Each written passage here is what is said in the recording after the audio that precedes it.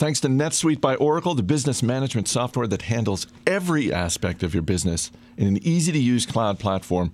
Get the free guide. It's free. Get the free guide, Crushing the 5 Barriers to Growth, at netsuite.com/fool. It's Tuesday, November 13th. Welcome to Market Foolery.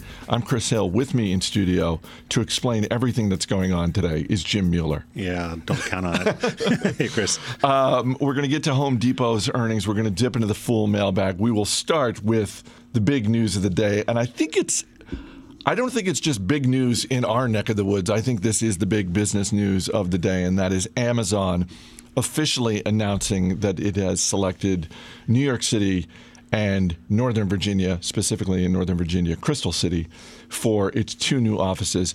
I personally will not be referring to them as headquarters. If they had just picked one city and put 50,000 employees there, I'd say fine. That's your second headquarters. But I'm not going. It's like two new large offices, and they also announced an operations base that they're opening in Nashville with about 5,000 employees. Well, good for Nashville. No, Seattle still remains the headquarters of Amazon. So, yeah, despite this, where is it? Long Island City in Queens, and Crystal City just up the metro a few stops from here. So, yeah, why 2?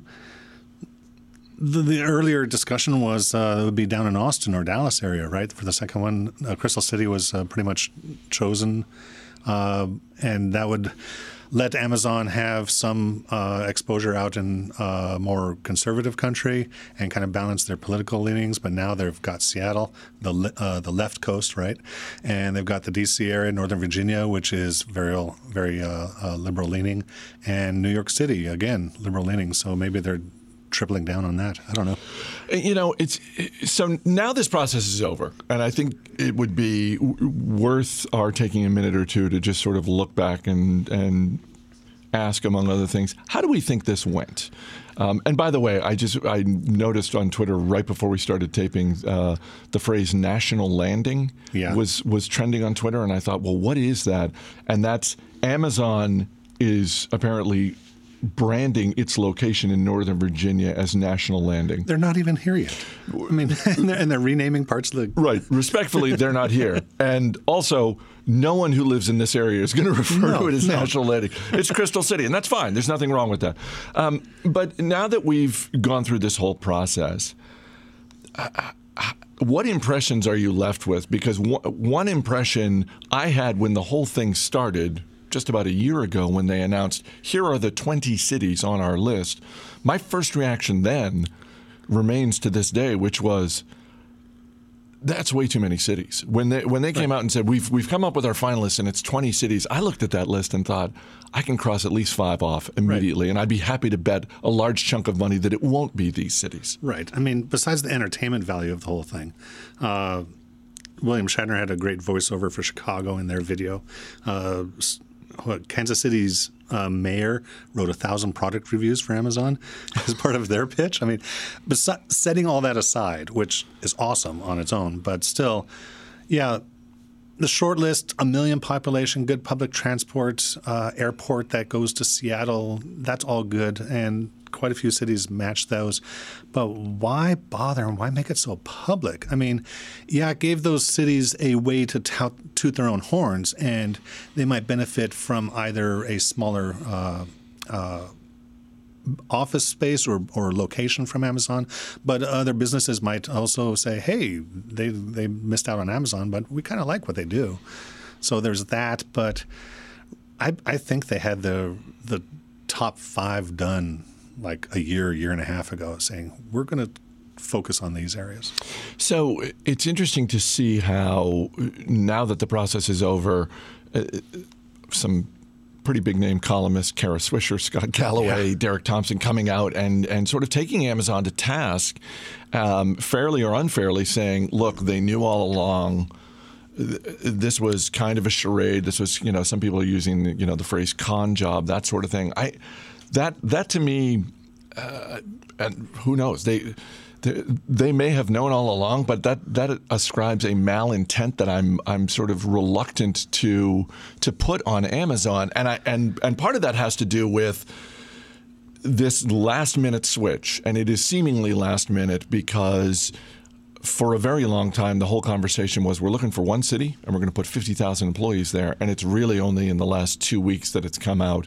It's going to be 2 cities. Right, and they justify that by saying we don't want to put too big a burden into the area because 50,000 new jobs is a lot of housing, a lot of transportation, a lot of heavy traffic, and already the Crystal City traffic is really pretty bad.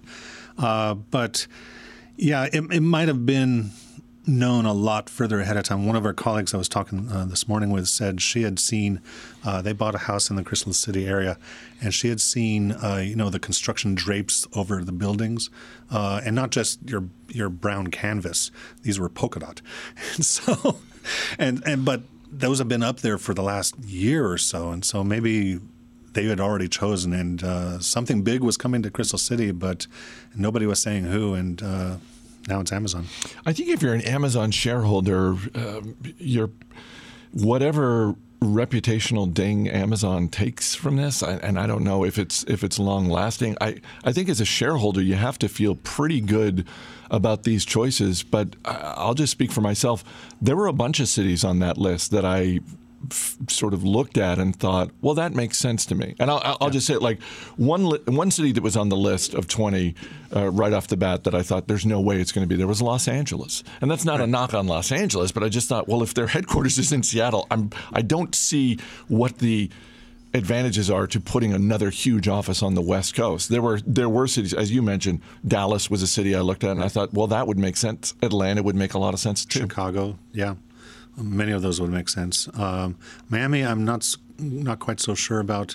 Newark, New Jersey, but that's basically just outside. That's close to New York, so New York had 2 or 3 in the running. I crossed Miami off the list right off the bat because I thought Jeff Bezos is someone who is building or having built for him a 10,000-year clock. I don't think someone who's building a 10,000-year clock is buying beachfront property, is putting a huge office in Miami. No, what he bought was a $23 million home in the D.C. area. Yeah. Let's move on to some earnings. And Home Depot shares are down a little bit today, and I think you and I are both scratching our heads wondering why, because this third quarter report for Home Depot, it was a strong quarter. And they raised revenue guidance for the full fiscal year. They raised revenue. They raised earnings guidance for the full fiscal. They raised comps guidance for the full year. So, real quick numbers. They got a 5.1% increase in revenue to about $26 billion, just barely ahead of the street's estimates. Comps was 4.8 with 5.4% in the U.S., which is nice and solid. Net income was up 32% to $251 a share. That beats the street's guess of $226 quite handily. And then they raised sales, comps guidance, and diluted EPS growth for the rest of the year, one more quarter. And the shares are down, 3% or so? Yeah. And it's not like this stock, for as great as it has done over the last, say, 10 years, 2018 has not been a great year for shares of Home Depot. No, they're down 2% or something up through last night before the earnings release. Maybe it has something to do with the housing market. I mean, we've had stories over and over. September saw, where's the number, 5%, something like that, drop in new home starts. And they revised downward August numbers. I do know that a good number of the analysts, the first 4 for sure, and then a 5th one later on out of the dozen or so on the call, talked about housing on the call, and management was saying, look, guys, we're selling stuff, and people are moving up in price points and in to newer products, and even in the bad areas like LA, where it's really expensive to live, their sales are growing. So whether it's higher housing prices driving people to improve their homes, or I don't know, but their model says, and they're very upfront, our directionally correct but inaccurate model is telling us that sales are going to continue to grow. So we raised guidance. So depending on how granular investors want to get with a retailer, yes, we talk about revenue and earnings and that sort of things, but even when you go a couple levels deeper with Home Depot's latest quarter and you look at things like sales per square foot, overall transactions, the average ticket price, all of those were up. Yeah, ticket was up 3.5%. So I'm wondering if at least some of the, if not skepticism, then some of the questions about Home Depot from these analysts were focused not just on the individual consumers, like people like you and me, but on the contractor side of the business, because that's a healthy chunk of Home Depot's business. I don't, off the top of my head, know what percentage that is, but I know it is a not insignificant chunk of their business. No, I think that actually might be the larger part of their business. But they were saying contractors are growing. Their online business is growing. What do they say? 40. Let's see, online comps, 28% growth for the quarter. They're seeing higher conversion rates by double digits compared to last quarter. The modestly bigger tickets. One of the things they think that might be helping that is that delivery schedules are getting better and better. They've been working on something called responsive delivery. I think that's the right phrase. And they can now, depending on the zip code, get you down to the day of the delivery. And that really helps contractors, especially when they're planning multiple things going on at a property. Quick shout out to NetSuite by Oracle, the business management software that handles every aspect of your business in an easy-to-use cloud platform. If you're running a business, you know that your business is your own. It's not like anyone else's. And fortunately, this is not some one-size-fits-all kind of software. With industry-specific support for a broad range of business, NetSuite works the way that your business works. And thousands of the best-known brands and fastest-growing companies use NetSuite to manage their business. And now it's available to you.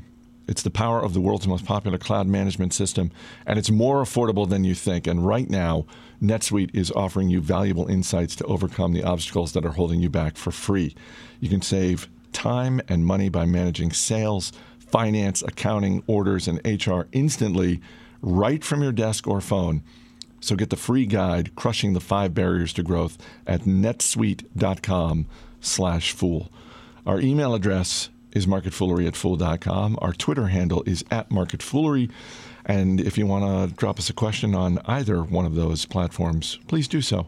Question from Ian Granger in Bristol, the one in England, not the one in Connecticut, for all you ESPN fans.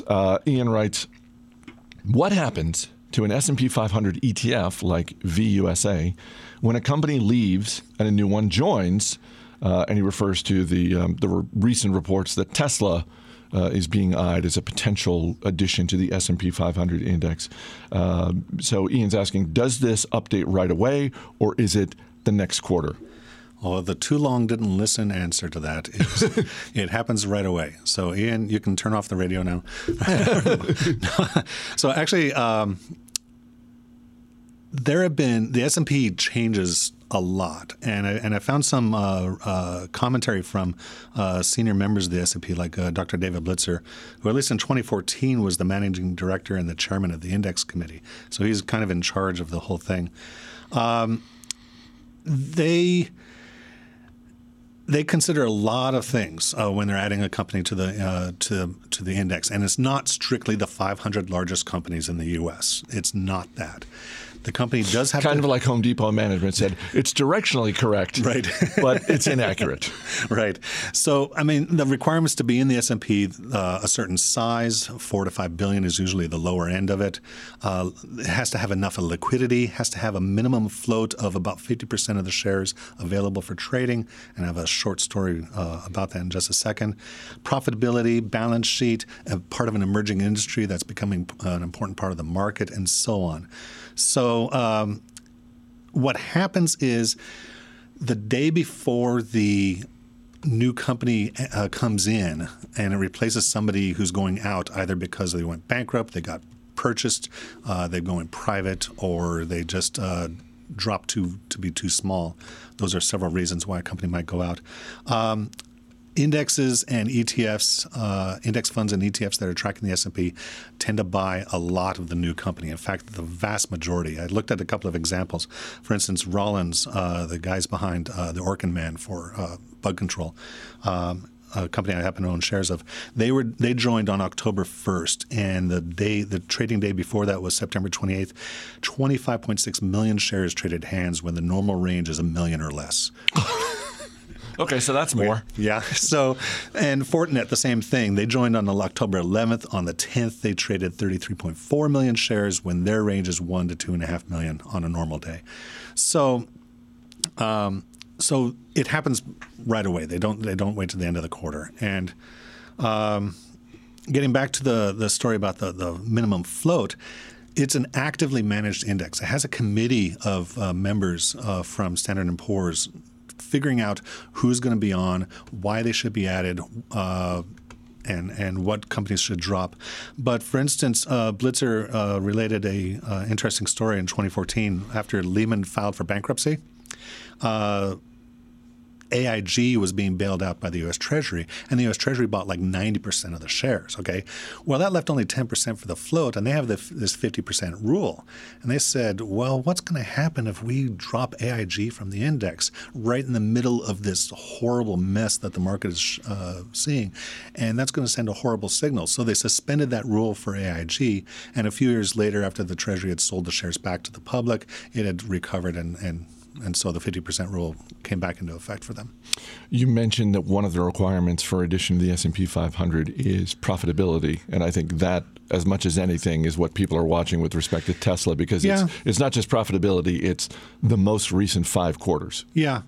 There's that, and also a going concern, so they're not too worried that Tesla is going to go out of business or bankrupt anytime soon. So, but as far as I know, it's just rumors. I'm not sure where that stands. Before we wrap up, I just want to say thank you to Stan Lee, not just for his service to our country, but also for being one of the great creators of the last 50 years. And for anyone who's watched a Marvel movie, or for anyone who's a Disney shareholder and has seen what Marvel has done for the business of the Disney company. No more cameos. So I read something this morning. First of all, 95 years old. That's amazing. Apparently, Stan Lee filmed cameos for all of for the 3 Marvel movies that are coming in 2019. Oh, that's awesome. So he will continue to be on the big screen long after he has departed this earth. So, Jim Mueller, thanks for being here. Thank you, Chris. As always, people on the program may have interest in the stocks they talk about, and the Motley Fool may have formal recommendations for or against, so don't buy or sell stocks based solely on what you hear. That's going to do it for this edition of Market Foolery. The show is mixed by Dan Boyd. I'm Chris Hill. Thanks for listening. We'll see you tomorrow.